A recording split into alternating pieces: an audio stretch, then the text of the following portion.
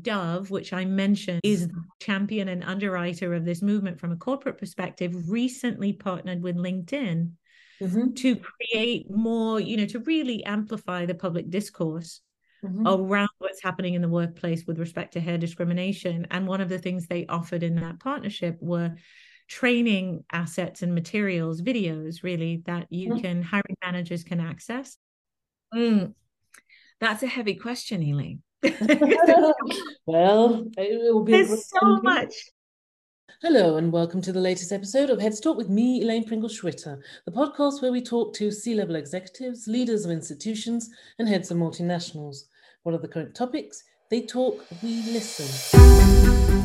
Can you imagine getting into a business or a market where you actually spend 100 billion plus on a piece of paper? Are you kidding me? It was like a frying pan to the head. I got nothing against CFOs. It was not just the job of a lifetime, it was the job of 1,000 lifetimes.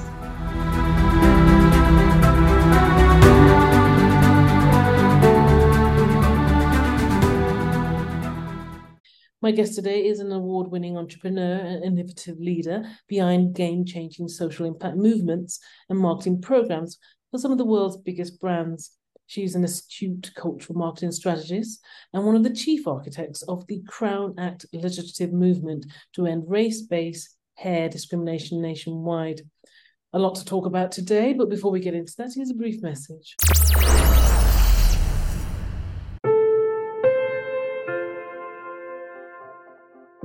This episode is sponsored by Axia. Axia is the leading private cloud platform in the Atlassian and Mattermost ecosystem, combining intelligent solutions with security and control.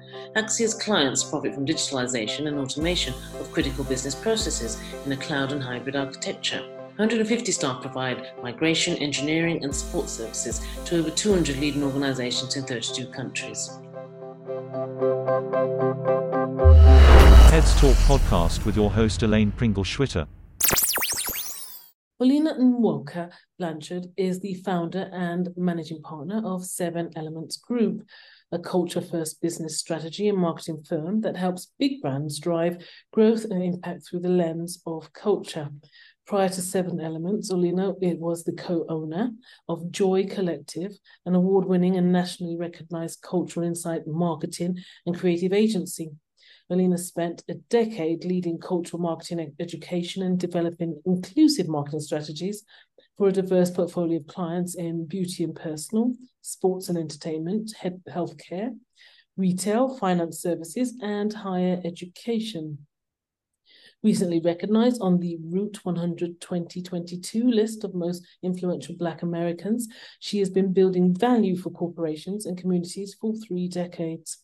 Orlena sits on a number of boards and is the current acting chairman of a board of directors and head of the governance committee for Digital Pioneers Academy, a public chartered school in Washington, D.C.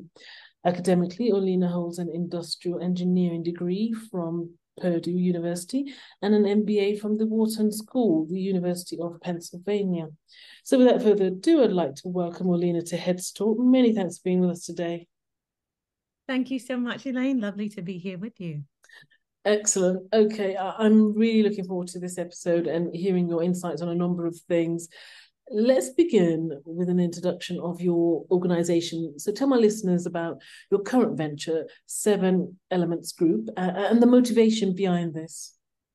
Yeah, thank you so much. I'm always excited to talk about 7 Elements and what we do. And I always start with folks understanding where our name comes from.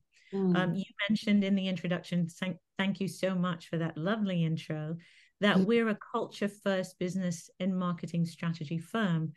And so 7 Elements is named for the 7 elements of culture. And we help brands understand the role of culture in connecting in a very meaningful way to consumers. And we help brands build strategies and initiatives that really drive growth and social value at the same time.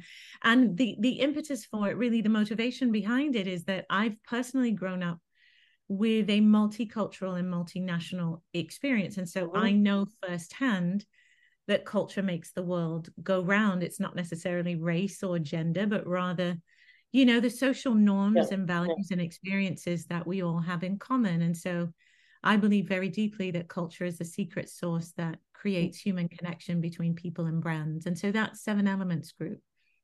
Well, I've got to ask you, what are the 7 elements of culture? Well, most of them people really know naturally.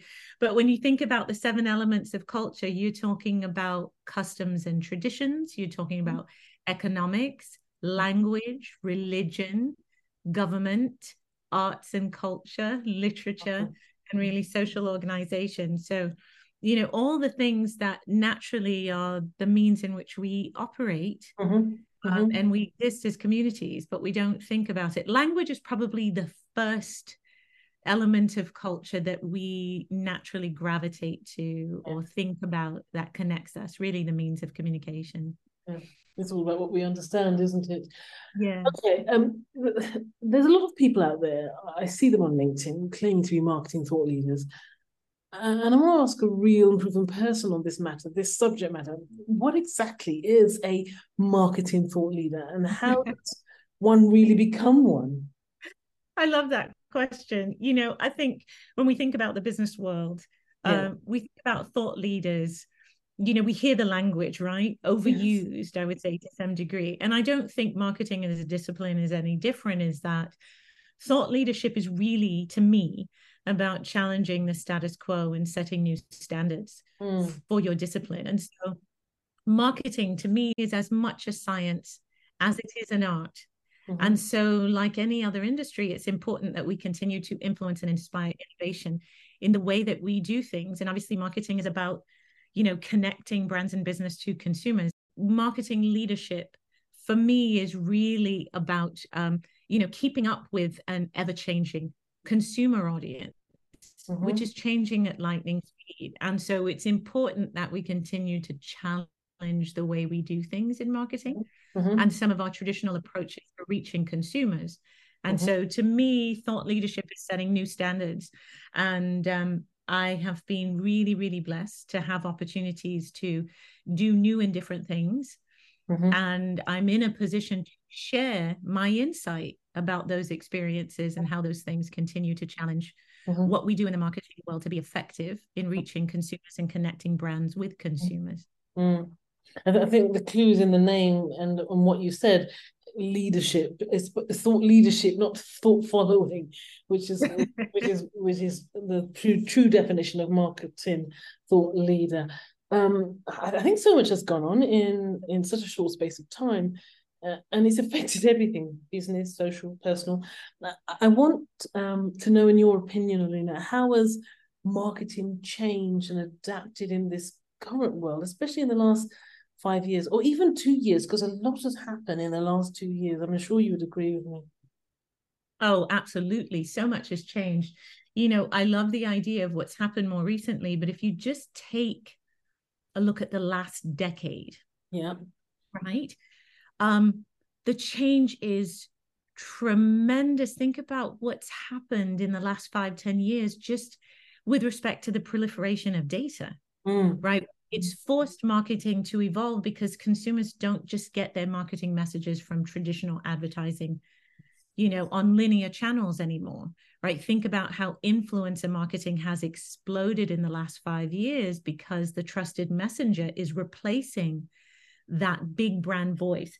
So I think in general, we've seen things evolve more so about personalization and omni-channel experiences. When I talk about how consumers are changing and how much data there is and how many marketing messages you have to cut through to get to a consumer, we have to look differently about consumer psychology, what consumers actually want, and all the different channels in which we need to reach them. We just can't be in one place. And so I think marketing has changed because we have to consider where the consumer is. And so that's what's changed tremendously. But if you just look at the last 2 years, as you've mentioned, the last 2 years are really our evolution out of a global pandemic. And so just the way we function, the way we get information, and the way we communicate globally has changed. We've now recognized that a lot more can be done in a virtual world. And think about businesses that were positioned to scale and thrive, like Zoom.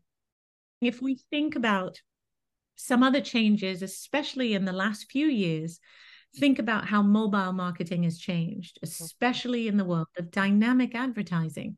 So I was, looking for a summer dress. Navy blue is one of my favorite colors. And I Googled, blue dress, navy blue dress. And the next time I logged on to Instagram, I had ads everywhere for blue dresses. Right. And I was having a conversation with my husband in the kitchen the other day about a family holiday to Europe.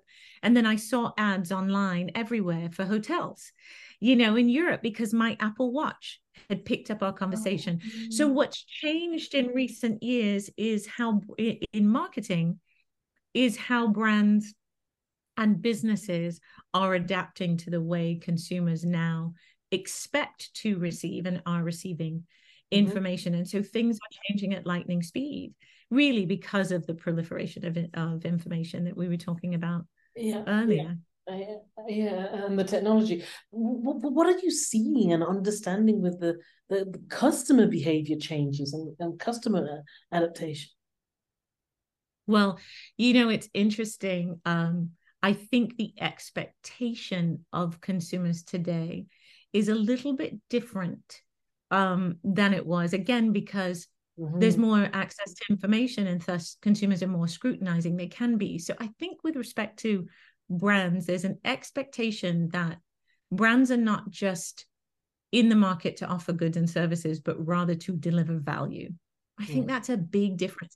And it's interesting, recently I was just looking at what the average age of the global average age of a consumer, rather than, I'm US based. And so I know those numbers in the US, but I was looking at the average age of a consumer around the world is 30, right? 30 years old, which means they were born in 1993.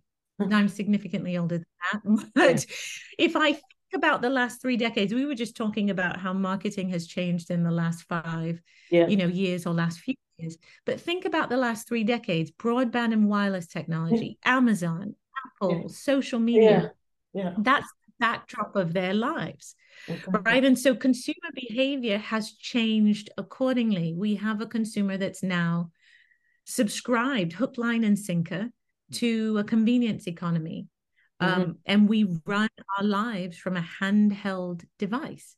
And so I think about 30 years ago, food delivery, at least in the United States, was about whether Domino's Pizza could deliver within 30 minutes, 30-minute promise, right?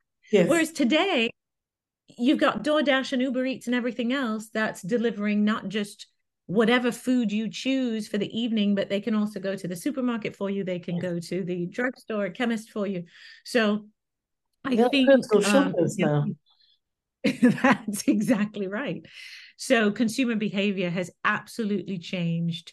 We operate in a convenience economy, and that's the mindset of the young consumer today.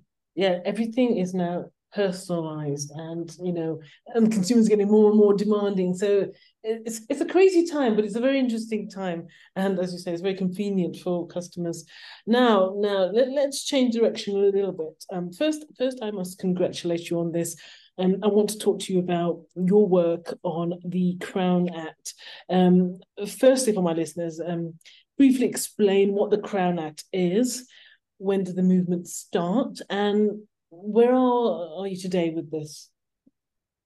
Yes, thank you so much for the question. I'm excited to share because we just celebrated National Crown Day on July 3rd. So just this Monday, we celebrated National Crown Day, which is the anniversary of the signing of the first Crown Act in the United States in the state of California on July 3rd, 2019. The Crown Act is a law that prohibits race-based hair discrimination. And what it does is, from a technical perspective, it amends existing anti-discrimination law at the state level in the United States. At least those are the laws that have passed at the state level.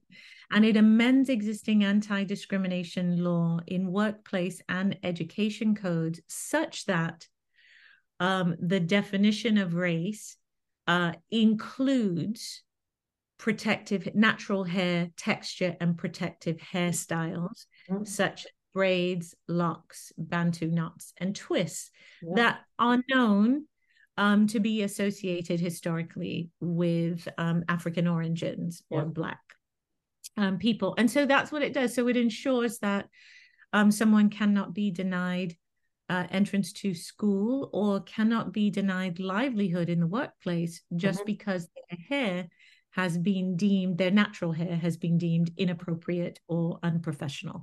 And so that's what we're protecting against.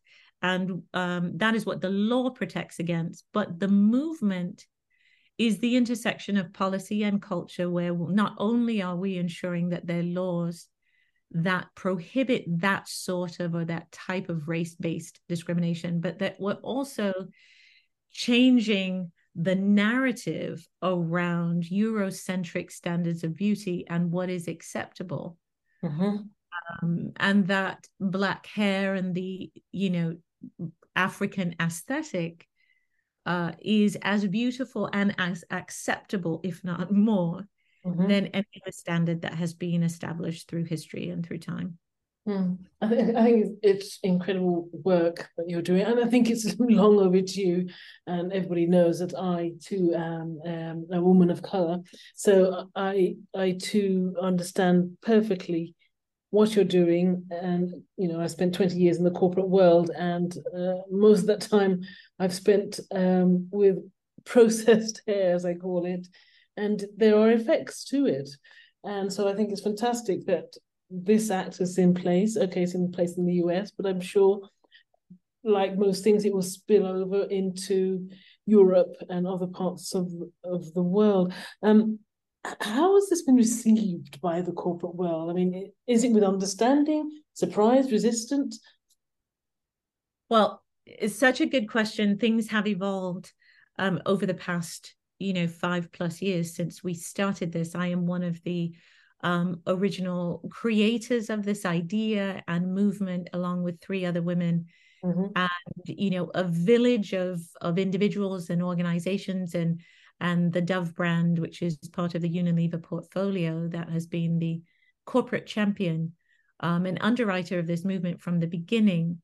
So things have really evolved and changed in the last 5 years. Initially, when we started the work in 2018 and successfully introduced the first Crown Act in 2019, we were seeing diversity training and conversations as a norm in the workplace, but the conversation around hair being an extension or characteristic of race and playing a role in the workplace wasn't a consideration then.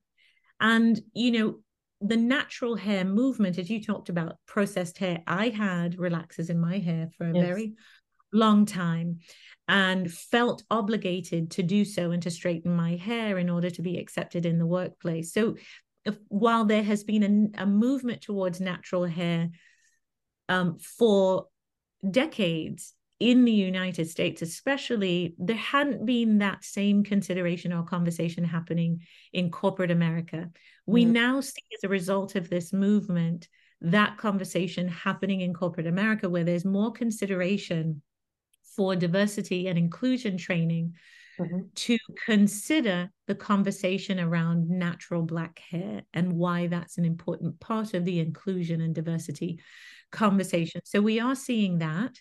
We're seeing it significantly. Dove, which I mentioned, is the brand that is the champion and underwriter of this movement from a corporate perspective, recently partnered with LinkedIn to create more, to really amplify the public discourse around what's happening in the workplace with respect to hair discrimination. And one of the things they offered in that partnership were training assets and materials, videos, really, that hiring managers can access. So I think we're seeing more conversation. In the US alone, you're seeing a lot more just very unapologetic displays of natural hair, which is wonderful, the celebration of natural hair. For example, on-air news anchors that have traditionally Black on-air personalities, and news anchors have typically worn straight hair.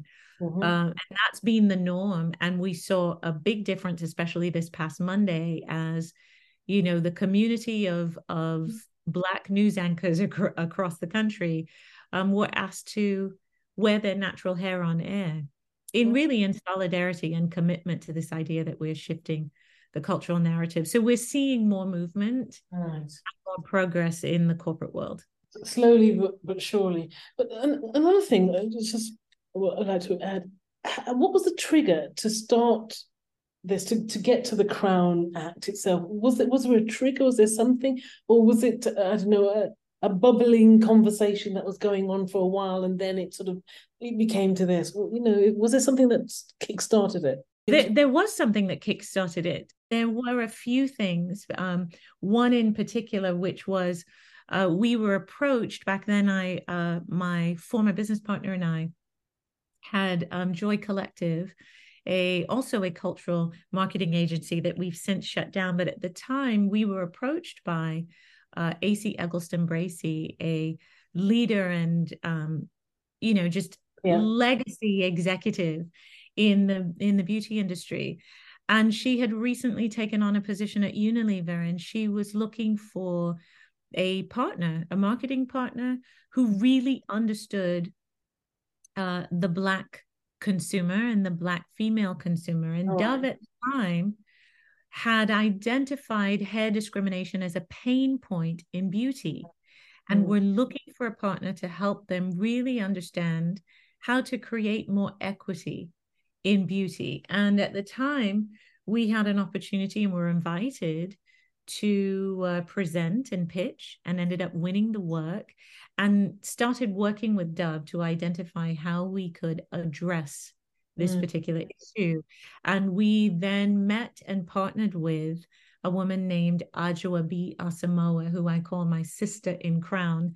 And she is somebody who's a racial equity expert. She is a policy strategist who's advised presidents and members of Congress in the US. And she was the one who really came up with the idea to address it from a legislative perspective. And all of us came together really on behalf of the Dove brand to address this from a legislative and cultural perspective. So that really was the impetus. But at the same time, serendipitous, was the very year we started the work. And to be honest, we started the conversations in April. And at the beginning of May, the Supreme Court in the US dismissed a case. They really refused to hear a case of hair discrimination where a woman, Chastity Jones, had been made a job offer, and then the job offer was rescinded when she was asked to cut her locks. And those of us who are Black women understand, or of the community understand, that locks are a protective hairstyle, traditional hairstyle, but they have deep meaning in the community. And they take years to grow. And they have no connection or relation to whether your hair is professional or clean or dirty. And there are terrible, misguided and stereotyped perceptions of that. So at the same time that we were having this conversation about what, race-based hair discrimination, what impact it has, and how challenging it is for Black people, especially in the US, we were seeing the implications from a legal perspective. And then that same year on social media, we saw a lot of cases of young children being denied entry to school. There was a case of Faith Fennedy in August 2018, who had just got fresh braids, and it's a very expensive and empowering process. Yes, that that we go through as Black girls and Black women. And you see her in tears, distraught, an 11, 12-year-old in the 6th grade being asked to leave the school because she had fresh braids that were deemed inappropriate, and lots of excuses from the school as to why they were deemed against school policy. So the timing made sense. Dove approaching us and asking us to work with them to really understand the beauty needs and how to of Black women, and to create more equity in the beauty conversation, but also for us seeing that it had social and economic implication, and the only way to really drive change was through policy change. That really was the impetus for it. That's fantastic.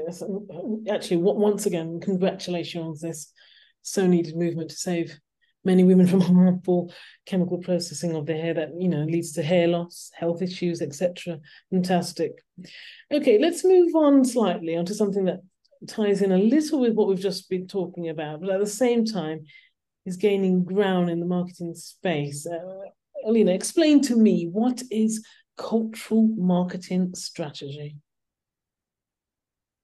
Oh, I'm glad you asked this question, because I think folks struggle with what it really means. And to me, it's about an approach to marketing that really considers the unique lived experiences of different consumer groups or communities. Mm-hmm. We talked about culture and why 7 Elements Group is named for the 7 elements of culture. So I think cultural marketing strategy is really about, understanding those unique lived experiences and coming to marketing from a true consumer psychology perspective. And, cultural marketing to me is really an approach that shatters the notion of a one-size-fits-all model.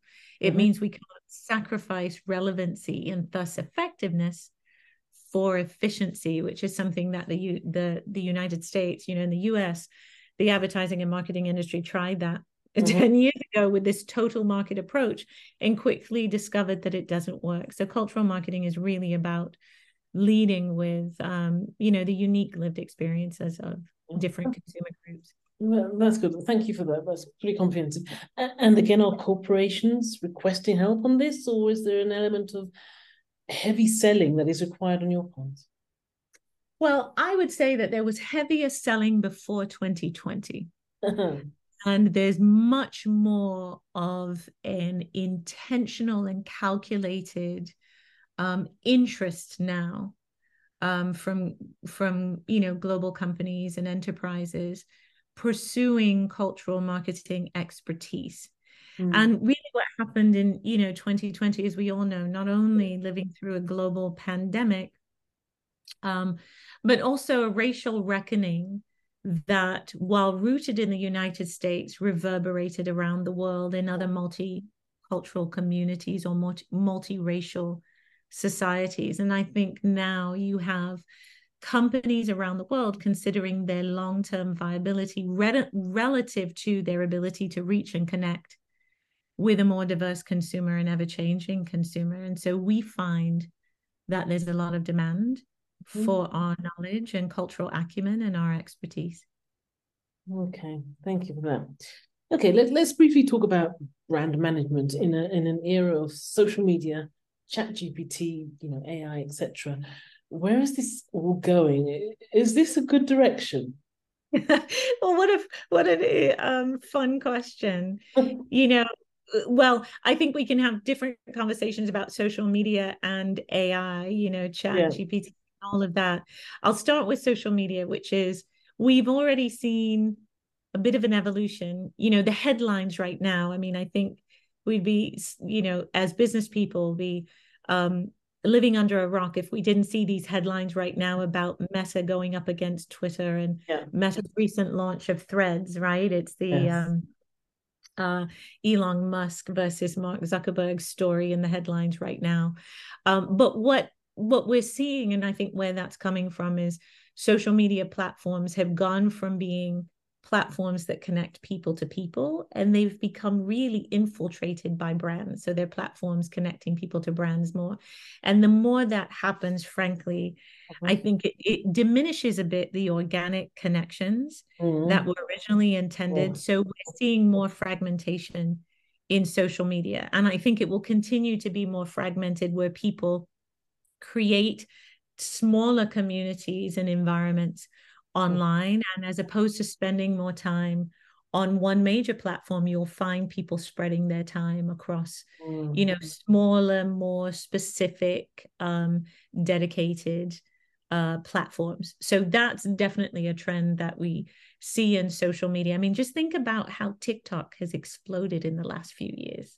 It wasn't the conversation we were having 5 years ago about TikTok. There was still a lot of apprehension about how invasive that was from a privacy perspective. And now, TikTok seems to be the go-to. So we'll continue to see an evolution of social media. I think this space around AI is particularly interesting. And, I'm a former and recovering engineer, but no, always once an engineer, always an engineer.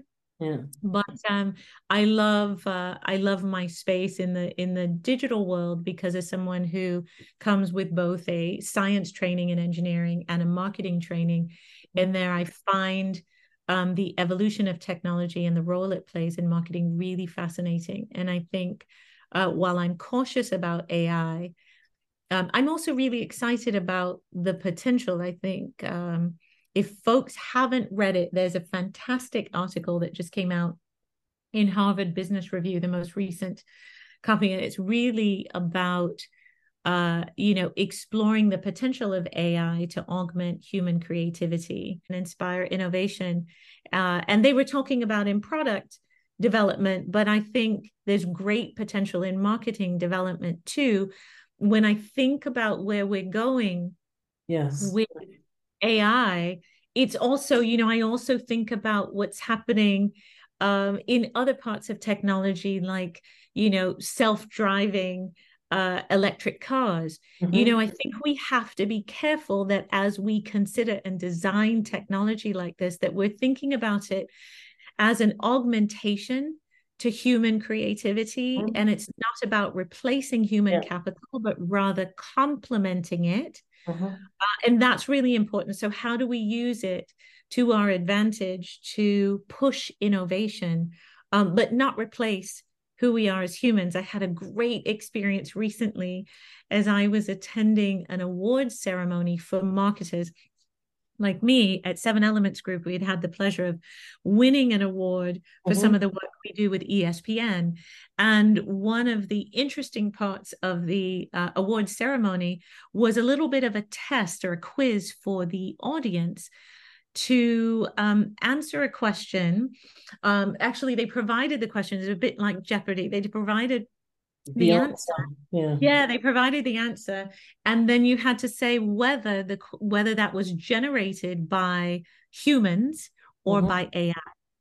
And it's interesting when you look at it, you really see the nuance in how creative and interesting AI can be, but it doesn't by any means replace what we as humans have the ability to really understand from the human experience. And so I do think that it provides inspiration and influence, but we certainly need to think about it as a complement rather than a replacement.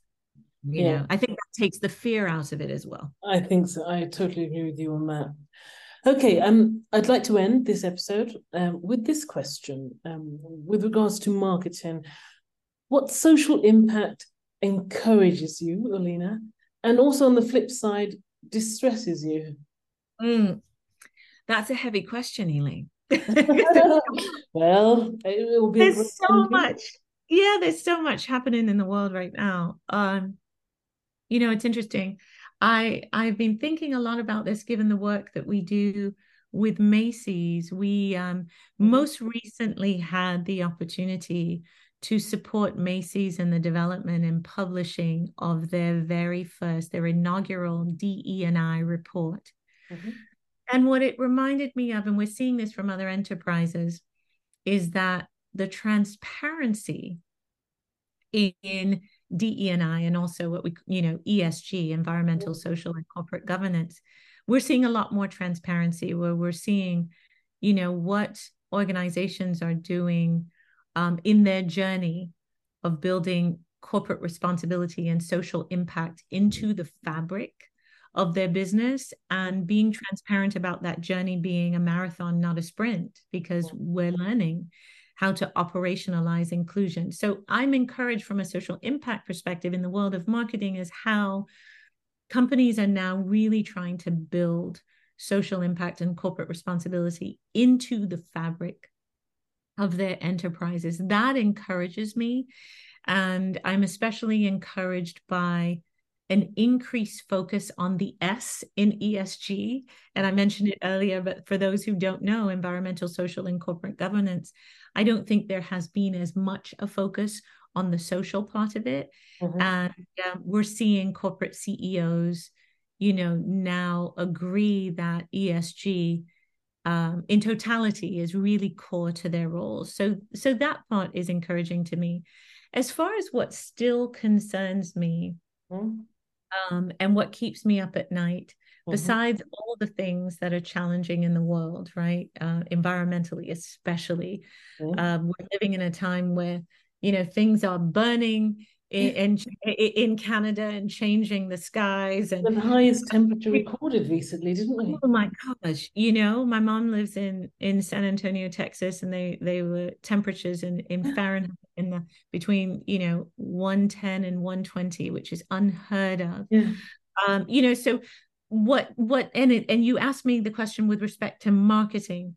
So let's bring it back. Those types of things concern me with respect to what's called, in the business world, greenwashing, which is this performative nature of companies wanting to look like they're socially conscious, but their organizations don't actually genuinely reflect a commitment to that. And so we see still very performative actions. And you know what, if you did an assessment today of companies that all made, especially in the US, all made a big statement in 2020 after the racial reckoning, sort of really reverberated around the world, and you took stock today of how many companies said something about their racial equity commitments and how many people actually live up to that, there's a disparity there. And so I think it's important for folks to continue to double down on how they change from the inside out, and they put their money where their mouth is. And that concerns me because it's on all of us as citizens. Business is people. It's not an inanimate object. We bring our individual culture and lived experience to the table. And so I think it's important for us to all reflect in the business world about what role we play in continuing to help make the world a better place. And I'd like to continue to see intentions put into action in a meaningful way, which is why companies like 7 Elements Group and others in the marketplace who are committed to doing the kind of cultural marketing work that we do are so important and so necessary, because companies need to do right for the world and the communities that they serve, not just for their growth. And I think it's possible to do both. I think we could almost do a complete episode just on this last question, in terms of what distresses you with marketing and how the social element of the ESG should be covered. But thank you for that. That's very interesting. Orlena and Nwokah Blanchard, it's been an absolute pleasure. Many thanks for your time and insights. Thank you so much, Elaine, for having me. It's been a joy. Thank you.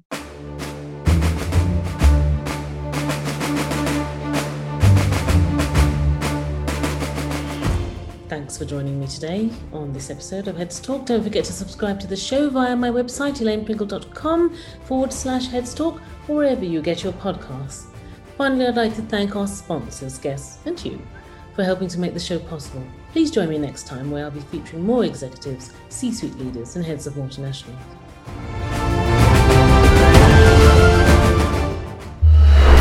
Heads Talk podcast with your host Elaine Pringle Schwitter.